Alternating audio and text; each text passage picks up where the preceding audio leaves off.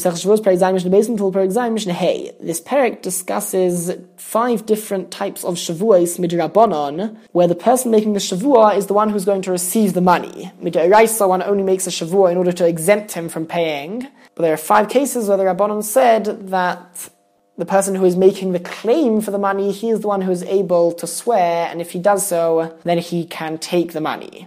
And in many of these cases, Rabbi Yehuda holds that the Rabbanon only said this in a case where anyway the person who's being claimed against was moed b'miktas, he admitted to part of the claim being made against him, and so mid'oraisa, the law is that he is now obligated to swear about the rest of it, and if he doesn't swear about the rest of it, he's going to need to pay for the rest of the claim.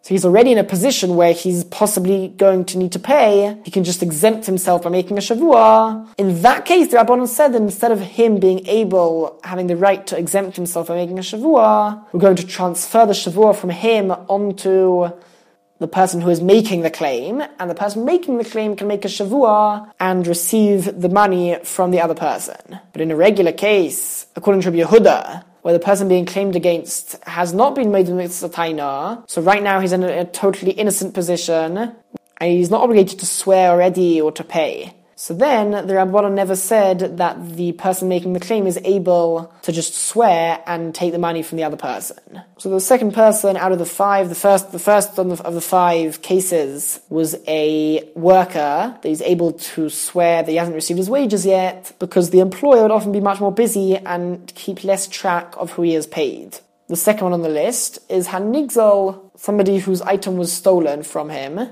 Obviously, we're not talking about every case, we're talking about a very specific case. Ketzad, what is that case? If there were witnesses who testified that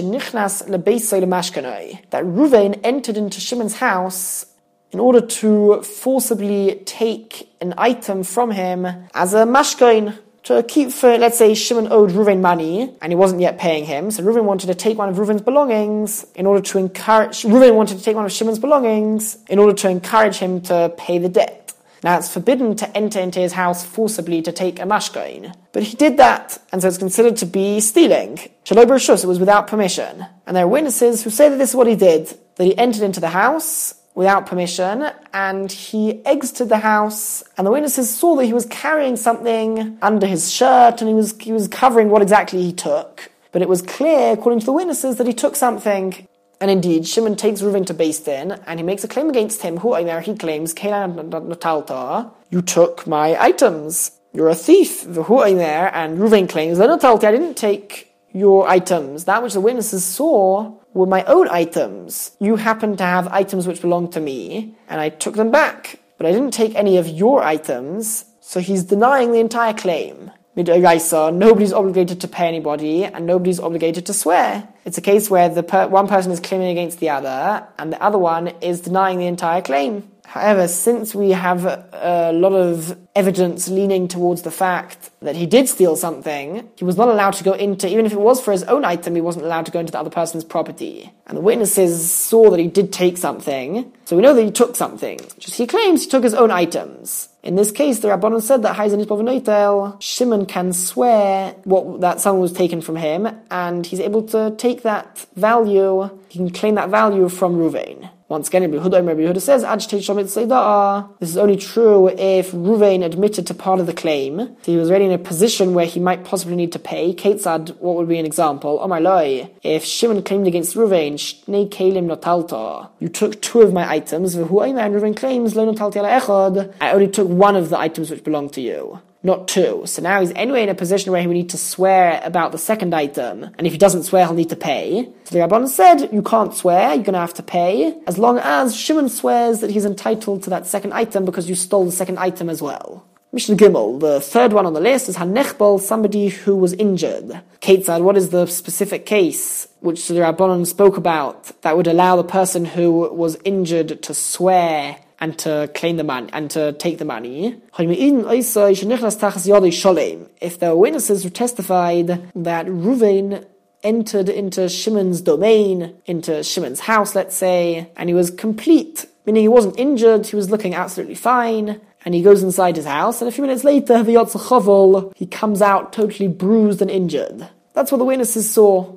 Meanwhile, Ruvain brings Shimon to Beis Din, and he makes a claim against Shimon, saying that you injured me, and you owe me all of the payments which an injurer owes the person who he injures. And Shimon claims, I didn't injure you, it happened by yourself. You got injured by tripping over in my house. I am not the one who injured you. So he's denying the entire claim, and at the end of the day, there are no witnesses who saw the actual injury take place. However, because of what the witnesses did saw, the circumstantial evidence definitely leans to the fact that Shimon did beat Ruvain up. And because of that, according to the Tanna Kama, Ruvain would be able to swear that it was Shimon who beat him up, and he would be able to claim money from him for the payments for the injury. Once again, Rabbi Yehuda says, this only applies if there was a partial admission. If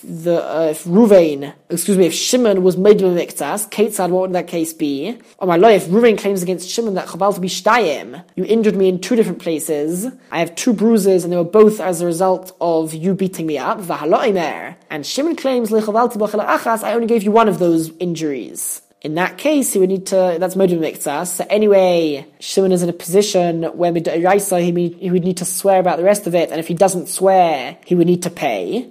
So in that case, the Rabbanan transfer the Shavuot from him to Ruvain, and Ruvain can now swear that Shimon injured him in both places and claim money for both of the injuries. What is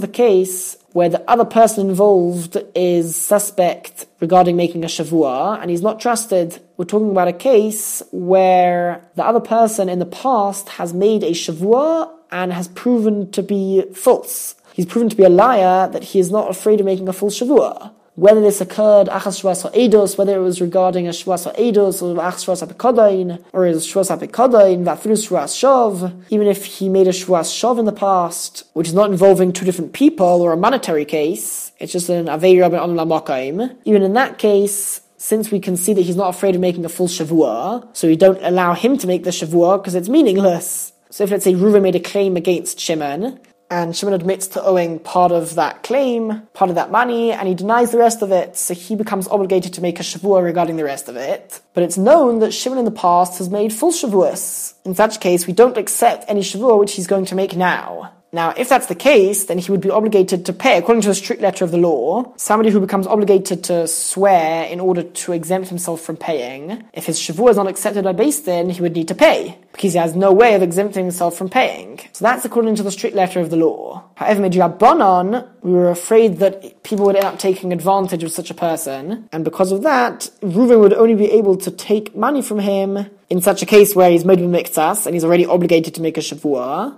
if Reuven himself makes the Shavuah that he's entitled to all of that money. So here, effectively, the Midrabanan law is actually to protect the person who is going to end up having to pay. Because according to the strict letter of the law, he would have to pay, and we don't accept his Shavuah. Rabbanan said that he only needs to pay if Reuven will swear that he's actually entitled to all of that money. Alright, now the Mishnah gives a few other examples where the other person would not be able to make a Shavuah, and therefore, according to the strict letter of the law, he would have to pay if he was made with miktas or something like that. And the Rabbanan said that Reuven can only collect the money if he himself swears. If one of them, in our case Shimon, was somebody who gambled, he didn't have a different living, this is all that he did, or he lent people with interest, or he would race birds, this was also another form of gambling, or he did business with Shemitah produce. All of these people are invalid witnesses, and the law is that somebody who is an invalid witness is also suspected regarding making Shavuos. These people aren't assumed to be the most honest people, and therefore the Beis Din would never accept their Shavuah. In these cases, the other person involved, Reuven, would make a Shavuah and take the money which he is claiming. Now what happens if they were both suspect, they were both not trusted regarding Shavuos? Says the Mishnah, okay, so the Shavuah goes back to its original place, meaning we're left with the original halacha, which is that the person being claimed against, Shimon, he's the one who we say is obligated to make a Shavuah, and since Beis Din don't accept his Shavuah, he would need to pay the money. Meaning the Din Rabbanon is irrelevant over here, because Reuven is not able to make a Shavuah. The Rabbi Yossi, that is the opinion of Rabbi Yossi. Rabbi Meir says, Yachloiku, they should split it, which would mean that Shimon should pay half of the amount which is under discussion, because this is really a case of a doubt. Reb Meir is still concerned that Shimon would be being taken advantage of. Anybody who has a claim against Shimon would just claim double the amount, because he knows that Shimon is not able to swear and he'll have to pay him when he admits to a part of it. And so Reb Meir says he doesn't have to pay the entire amount, he only needs to pay half. Mishnah Hey, the fifth case where the Rabbanon introduced this law that somebody can make a Shavuos and collect money is a Chenvi al Pinkosai, a shopkeeper based on something which is written in his notebook, where he keeps account of all the money which is owed to him. Ketzad, what is the case we are talking about? We're not talking about a regular case where the shopkeeper goes up to somebody and says, Kosov al Pinkasi, it's written in my notebook, that you owe me 200 zuz. That's certainly not enough of a basis for him to be able to claim money from somebody. It says in my notebook, you owe me 200 zuz. Very nice. That's not a strong enough claim to obligate the other person to pay him 200 zuz. Ella, rather, what is the case we are talking about? Omar Loi, if somebody says to the shopkeeper, we'll call him Ruvain says to the shopkeeper, 10 livni susaim chetim. Give my son 2 sa'ah of wheat. A certain amount of wheat. Or he tells him, 10 lefali b'sela ma'is. Give my worker a seller worth of smaller coins, and I'll pay you money later on for this. I'll pay you a seller, I'll pay you the value of the 2 sa'ah of wheat. So he's effectively buying from the shopkeeper on credit. Anyway, a while later he comes back to the shopkeeper, or the shopkeeper comes to him, and the shopkeeper wants to receive his money. And hu Aimer, he tells him, Nosati, I gave the wheat or the money to the workers or to your son. Can you please give me the money which you owe me? Let's talk about the workers for now. The workers claim that Leina Talnu, we never received the money which the shopkeeper was supposed to give us. Says the Mishnah, he, the shopkeeper, can swear that he gave away that money to the workers, and that Ruvain owes him the money. V'noitel, he can take the money from Ruvain. And the workers also swear that they didn't receive the money from the shopkeeper, and they're able to take their wages from Ruvain. So Ruvain is the one who's losing out here, and the shopkeeper and the workers are both swearing. Now Ruvain needs to accept the Shavuos of the workers. We are accepting their Shavuos as being true. That's the only reason why Ruvain needs to pay them. Now if we're accepting their Shavuos to be true, how can the shopkeeper claim any money from Ruvain? We're accepting the Shavuos of the workers, but the shopkeeper didn't pay the money. So how can the shopkeeper now claim money from Ruvain? He never gave away the money to the shopkeepers. We accepted the Shavuos of the workers as being true, so we're relying on that fact. So how can the shopkeeper claim any money from Ruvain? The answer is the shopkeeper doesn't accept the Shavuos of the workers. The shopkeeper has nothing to do with the workers. He has a dealing with Ruvain, and he's making a claim against Ruvain. Apart from that, the worker's also making a claim from Ruvain. That claim which they're making against Ruvain has nothing to do with the shopkeeper. So he can say that I don't accept their Shavuos, I've got nothing to do with that. Meanwhile, I'm making a claim against you, and you owe me the money. This is all the opinion of the Tanakama. However, Omar Bananas said, Ketzad, how can we do this? These